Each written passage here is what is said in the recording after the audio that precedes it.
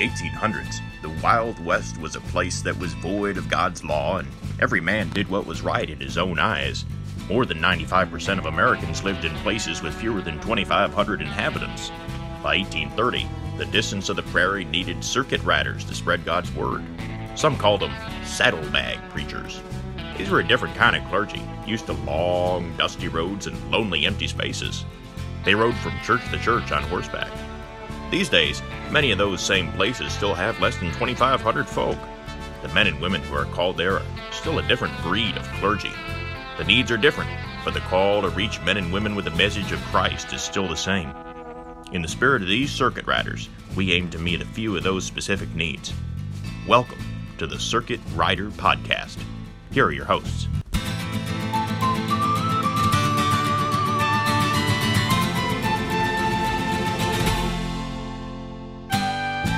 Hey everyone, Steve McVeigh here with the Dirt Roads Circuit Riders Podcast. I'm here with Michael Houle from Multiply Vineyard and Doug Rutledge from Crossroads Farm. Today, as we jump into this podcast, we are going to talk about saddle sores and specifically just the absolute sense that we have of fatigue.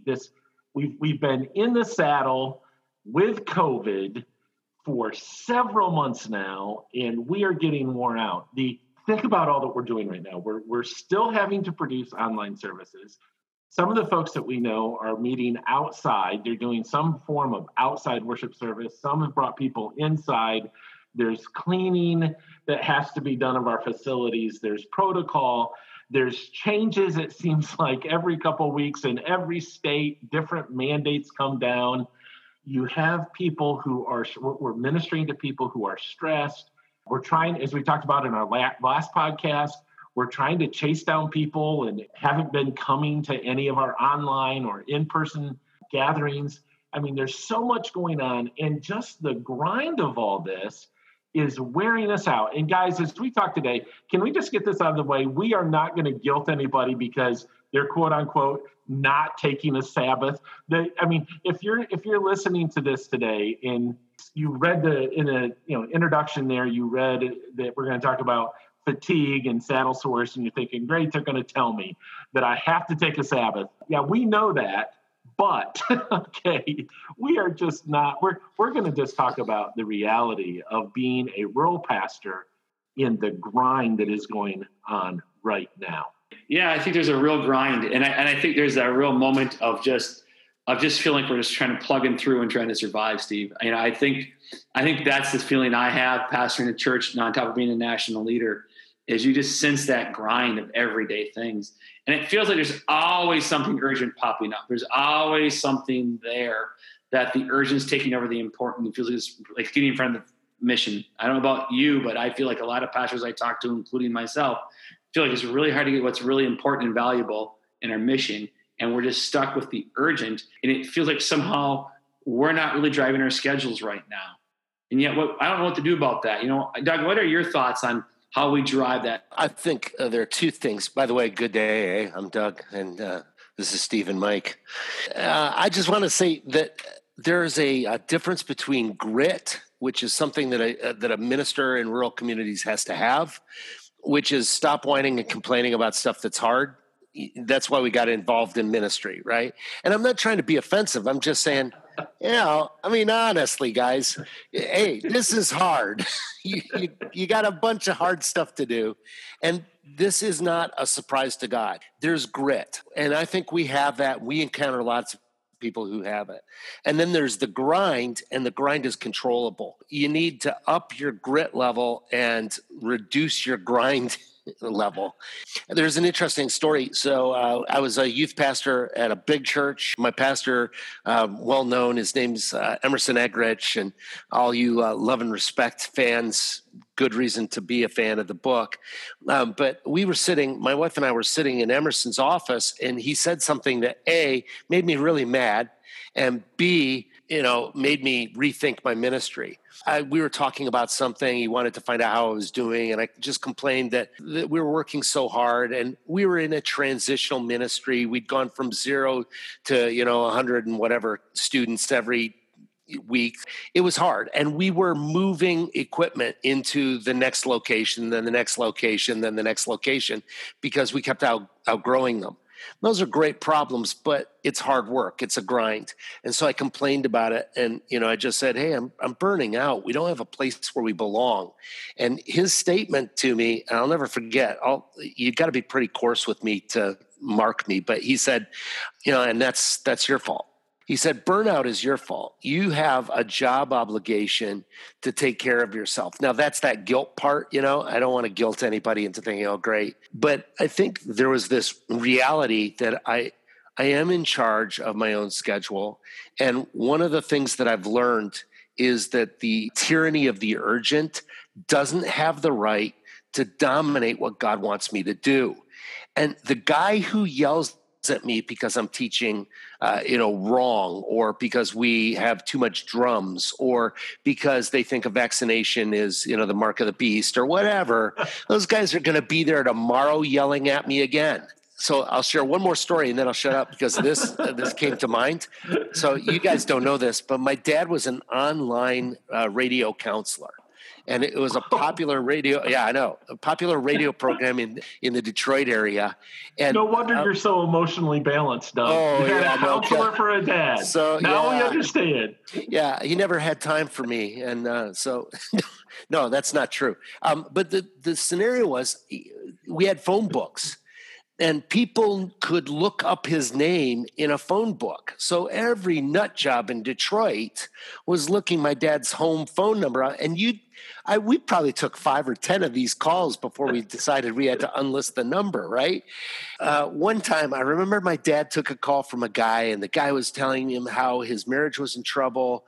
He'd lost his job. He had, just litany of serious problems. And, he was probably going to end it. And I'm just listening on the other end of this phone conversation. My dad said something. He said, let me tell you something. I'll just call the guy John. He said, let me tell you something, John. He said, thanks for calling. Let's make an appointment next week. And I went, whoa, next week? We got to make an appointment next week? This guy's on the verge of suicide. His marriage is coming apart. He obviously has some dependency issues. He can't, we were putting it off till next week. And he said, so if you can do that, John, I know that you're serious about the problem. And he said, if not, we know what the problem is, right?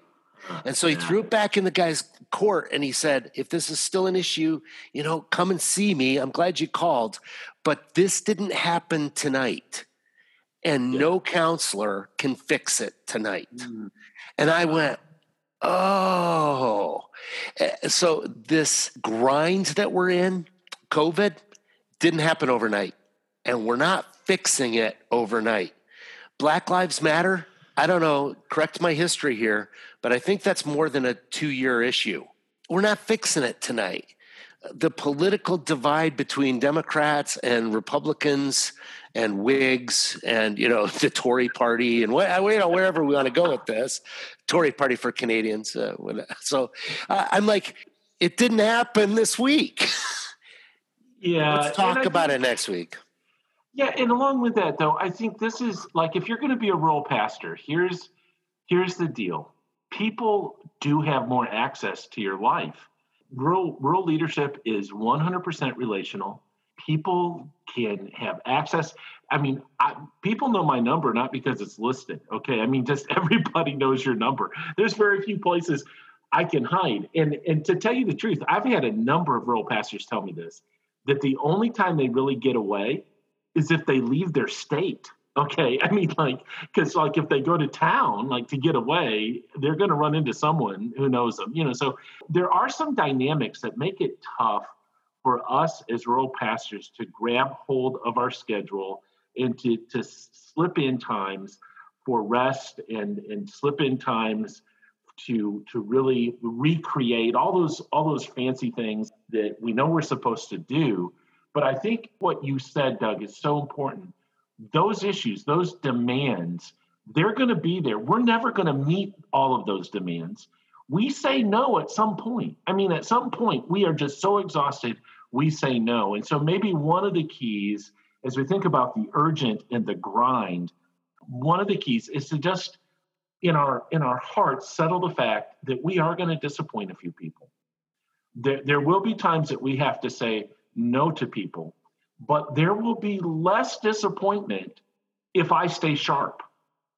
If I do those things that help me be balanced. I mean, I am dealing, I assume all of us are dealing with people who are emotionally depressed. They're things are tough, and I need to be sharp. So I'm going to have to disappoint some people to step away from what they feel is urgent in order to truly put myself in a position where I can truly serve others well. And that's a super great point, Steve. And it's going to be okay that there might be some consequences to that. And I think, Pastor, you got to give yourself permission in a rural community to say, you know what, someone might not like me in the moment, or maybe longer term, but that isn't something you can personally take on. And I think for a lot of pastors, because you care, you have the compassion, the heart of Jesus, you have empathy, and sometimes it can go too far, I think what Steve is saying. And I think part of the issue that I see so often is I pastor my thing, and I really realized that one day I had someone call me. I don't know if you've gotten this yet, Pastor. We live in northern Wisconsin where drunk calls in the middle of the night on your cell phone is actually a thing. And I've received a few of those over the years, and they don't remember in the morning, to be honest. And I think so often we think the permanency of that person's feelings towards that moment when you say stop is not really that real. I think it's kind of a lie we bought in as pastors, that if we don't fix it now, that person's life's going to collapse. They may leave the church. I have somehow failed. All those things are just myths and lies we fall into. And I've been guilty of. As a young pastor, I fell into all those things. And it leads to exhaustion. And like you said, like Steve said, you're not as sharp. Like, that's just the reality of it. You're not on top of it. And so I was just talking to a pastor recently who was going through stress of the schedule, and they're on sabbatical. And I said to them, but who can set the boundaries? Is it the church, or are you going to set the boundaries with your church?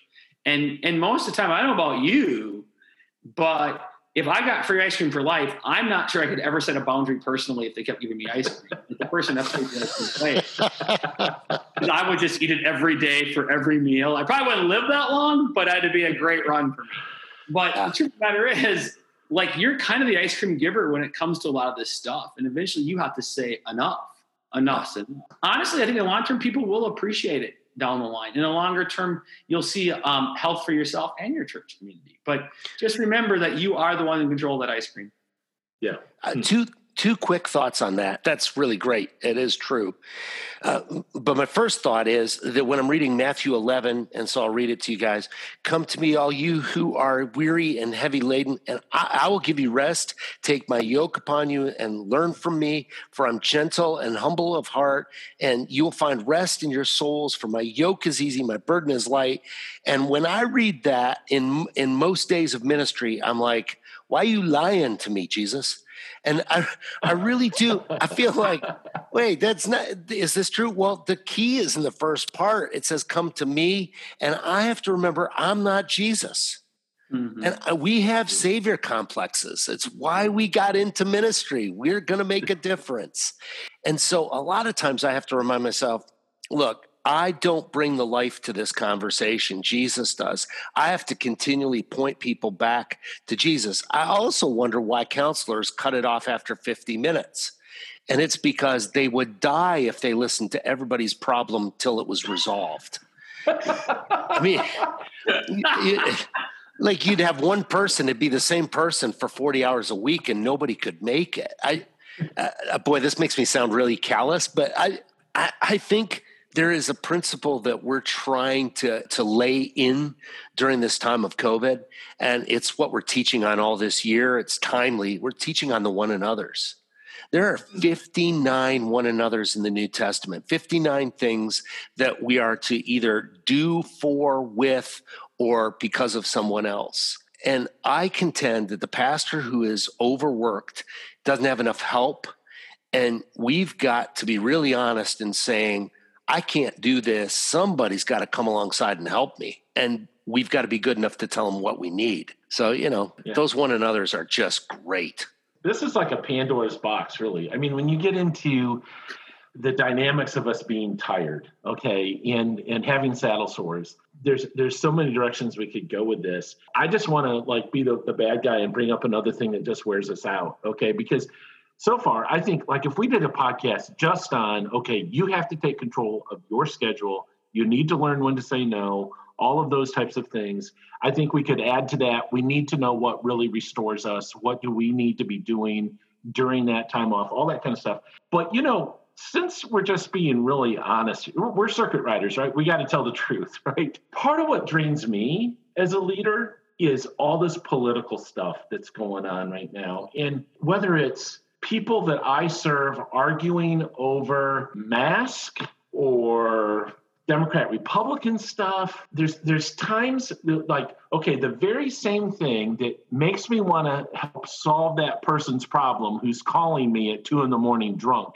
And Mike, I'm just really glad you weren't the one making the call. Okay, let's start with that. Okay, so in this season, I'm so glad Mike is not calling up his folks, his leadership board at 2 a.m. drunk. Thank you, Mike, for that. No problem. I mean, you are with the Vineyard, so that automatically. This portion of the podcast brought to you by Busch and Anheuser beer. That's right.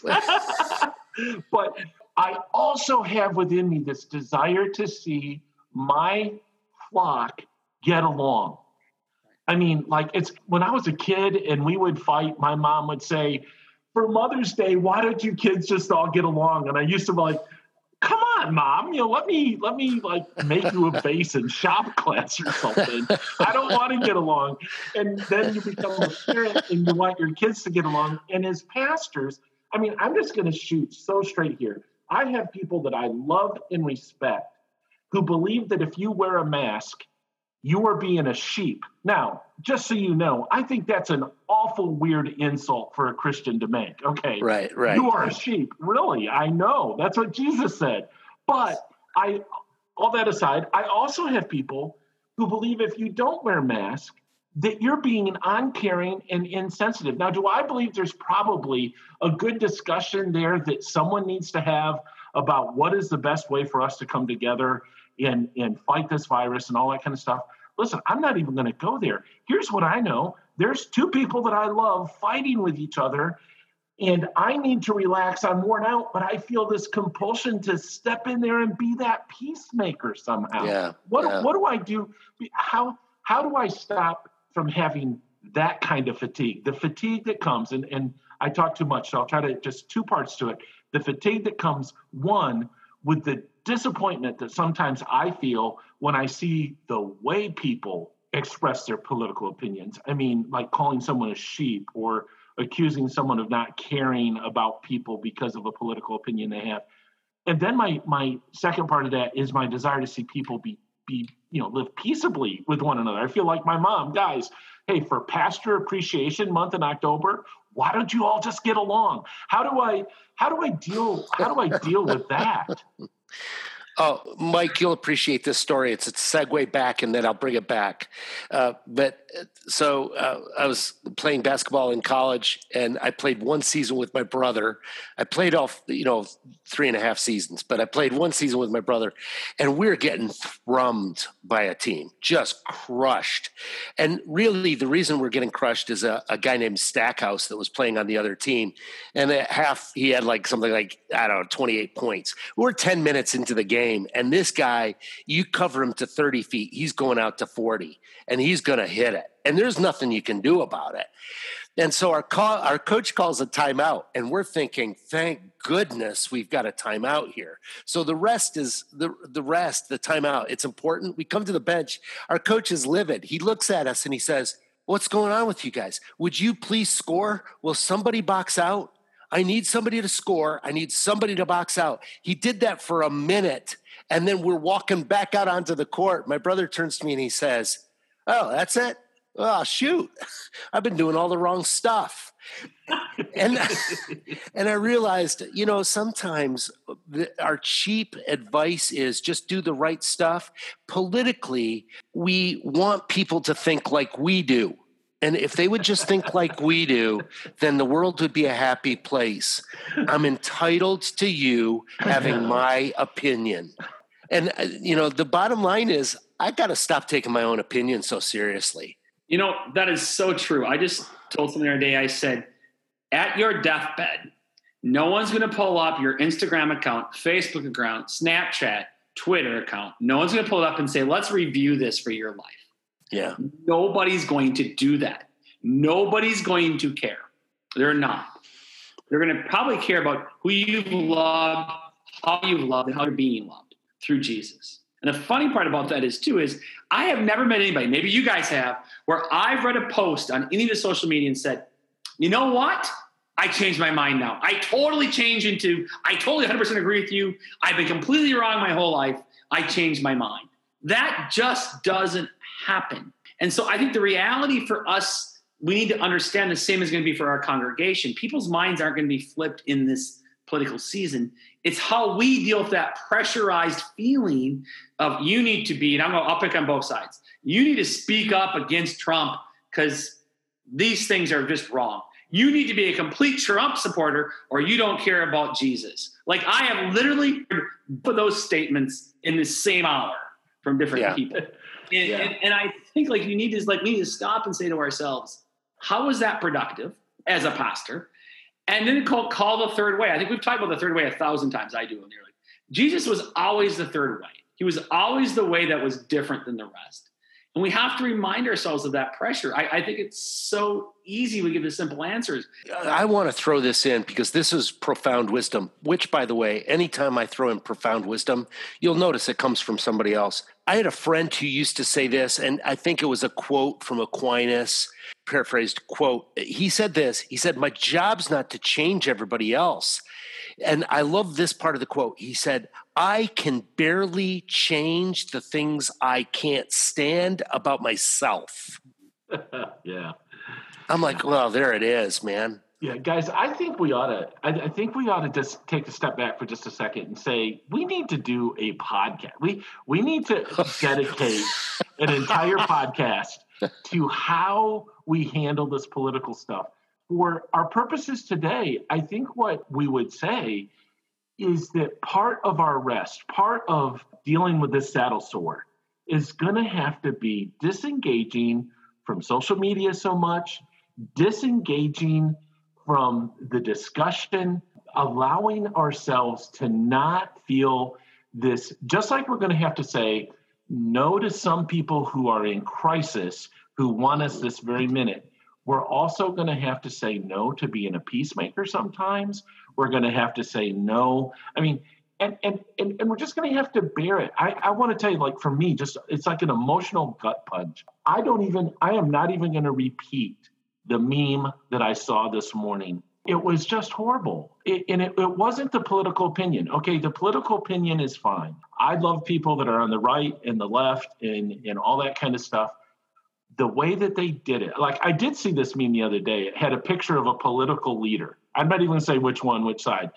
And the meme said, it isn't what I learned about, and then it was that political leader's name that disappointed me. It's what I learned about my friends and family that disappointed me. The way that sometimes people express themselves, that's just like a gut punch to me.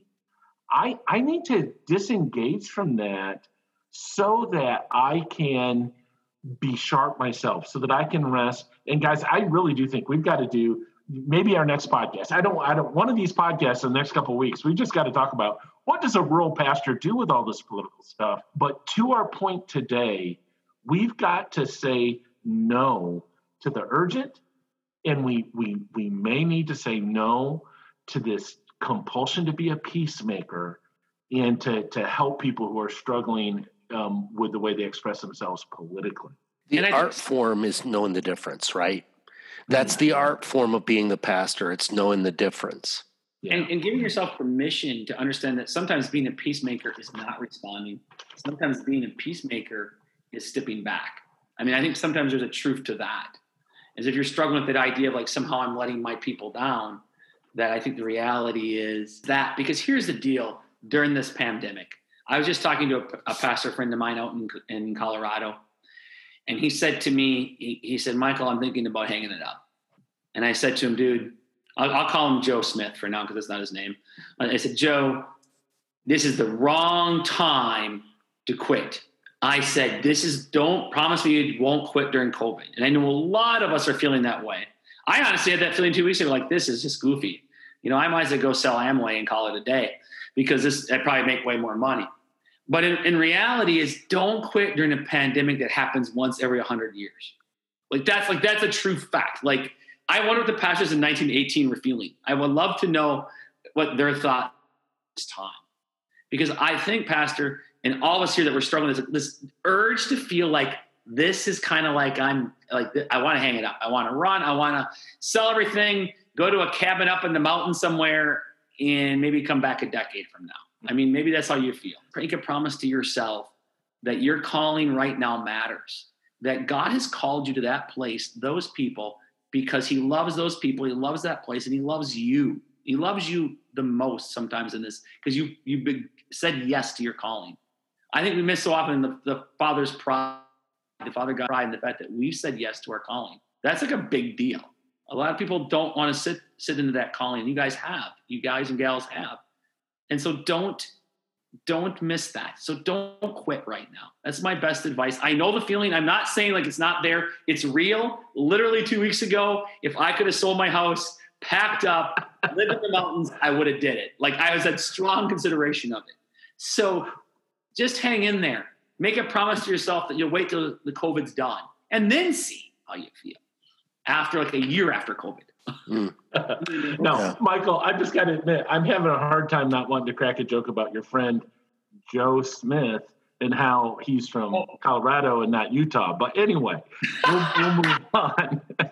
Here's what I would say, and I think that you guys can identify with this too, because all of us have wives that are doing different kinds of jobs, and our spouses are in different industries.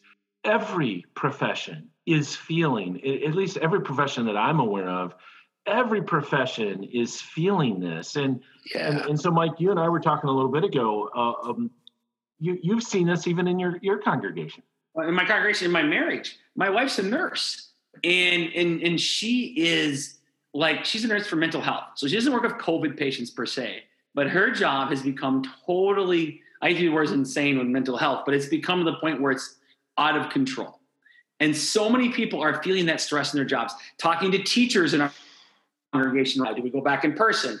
Do we go online completely? Do we in-person, virtual? And by the way, so teachers have no decision in that whatsoever. It's an administrative type decision. People that are about working in restaurants. I just have our worship leader considering quitting her job because of the simple fact that it's been so stressful. She's getting yelled at her job because she works at a job in a restaurant that requires masks. And she's the host. So every time people walk in, she has to tell them they have to put a mask on, because our state of Wisconsin implemented a state mandate on masks.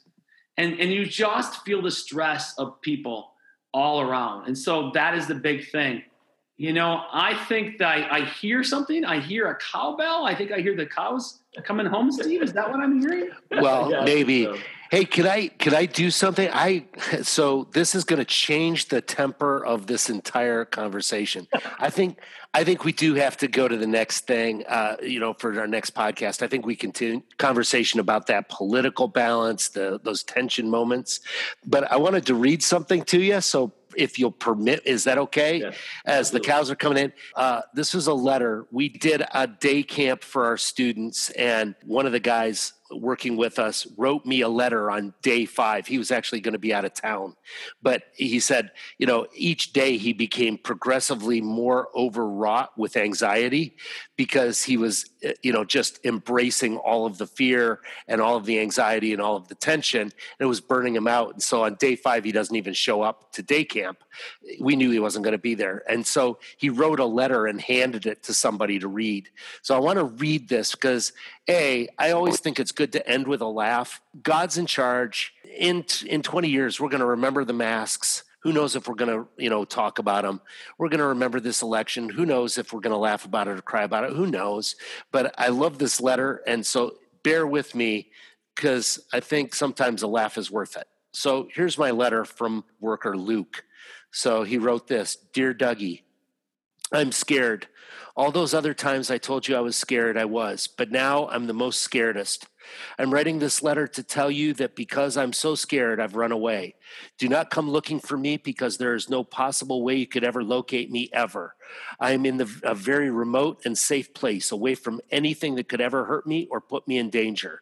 Seriously, so safe. On a completely unrelated note, could you please send my paycheck to me? My address is lot blank, blank, blank, Piat Lake, XXXX, Michigan. It's the cabin with a boat in front of it and a sign that says Lake End. You should be able to find it because it was yours before I moved in. Thank you. I'd like to ask you to bring me my paycheck, but I can't because I would not want you to know my location in case of you trying to bring it to me and pulling me back into the real world where things are terrifying. Also, maybe if you came up and were sick, then you saw me and got me sick, then that would be bad. You understand, I'm sure. But yeah, please, if you could just send my paycheck and maybe a brand new sticker pad. Mine is already running out. The place that I'm living is pretty cool, but don't worry, I'm safe. As soon as I moved here, I disconnected the electricity in case it were to randomly explode and then spark accidentally and light my safe house on fire and hurt me. I also made sure that there was no running water in case of me accidentally forgetting to turn it off one time and then filling my entire safe house with water and then me randomly forgetting how to swim in that moment, and then my doors rusting shut so that I'm stuck to drown in my own safe house. You understand, I'm sure. I grow all of my own food in case of chemicals getting into my groceries. I never talk to strangers, let alone leave my safe house. I had to throw away all of my puzzles in case of me one time eating popcorn while doing a puzzle and then eating a piece of puzzle instead of my popcorn and then choking on the thing that once made me feel so alive. You understand, I'm sure. And then he ends by saying this: I'll return when the world has nothing that could hurt me or cause me any pain in any way whatsoever. Because what kind of life is one without sadness and danger and sickness and electricity and friends and running water and people to surround yourself with that might be sick and risk and pain and protesting and puzzles? Well, you understand, I'm sure. Stay safe, Luke. And I read that just because this is the reason we got into ministry, because life is dangerous and hard, and there's no way to stay safe from all of this stuff. There's no way to insulate ourselves from the needs of people we didn't want to when we got involved, but we do have to balance it. Sorry, I preached, but I thought it was kind of fun. And it really does point out the reality is that this is something we're going through. We're not going to be able to get out of the saddle. And there's going to be saddle sores. But if we take some precautions and if we address the tyranny of the urgent and disengage a little bit from that need to be a peacemaker and just embrace, like every other single job out there, our calling is going to be tough right now. We can't avoid that challenge. Let's just get over that. Let's quit trying to find a way to escape. But let's take care of ourselves. I think that's the message that we're trying to get out today. Yep. It's good stuff. Thanks, all right, Steve. Guys. Well, hey, we will see you next time. We're going to say here, what we're going to do when we're done with this podcast, guys, we're going to debate how we handle political stuff so that we can get ready for our next podcast. How's that sound? That sounds great. Until then, hey, everyone, take care. We appreciate you listening to this podcast. We would love to hear from you, comment to us, send us some kind of feedback. We've been doing this now. This is our 5th episode, and we really want to see how it's coming across. So, hey, if you want to reach out to one of us, we'd really appreciate it, and we will see you guys next time.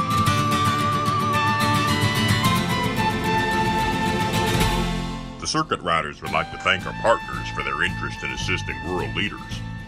Rich Roast Custom Coffee, supporting rural missionaries with a wide variety of delicious worldwide coffees. Our friends at ThinkOrange.com, wanting to join your team to help you create a better experience this week for kids and teenagers. Katrina at CrossroadsFarm.org. Vineyard Small Town USA. Vineyard Small Town USA, equipping churches to plant in small towns across America. Disciples of Jesus, making disciples.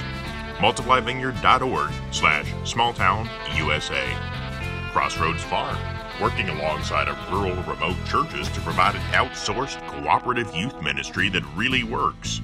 CRF, loving the rural teen. www.crossroadsfarm.org. Dirt Roads Network, transforming rural America by planting and revitalizing life-giving churches in small towns and communities. www.dirtroadsnetwork.com. For more information about the Circuit Riders or any of these partners, check out our Facebook page or contact them on each of their websites. On behalf of the Riders, I'm Carl Miller saying, until the next Circuit Riders podcast next week, happy trails.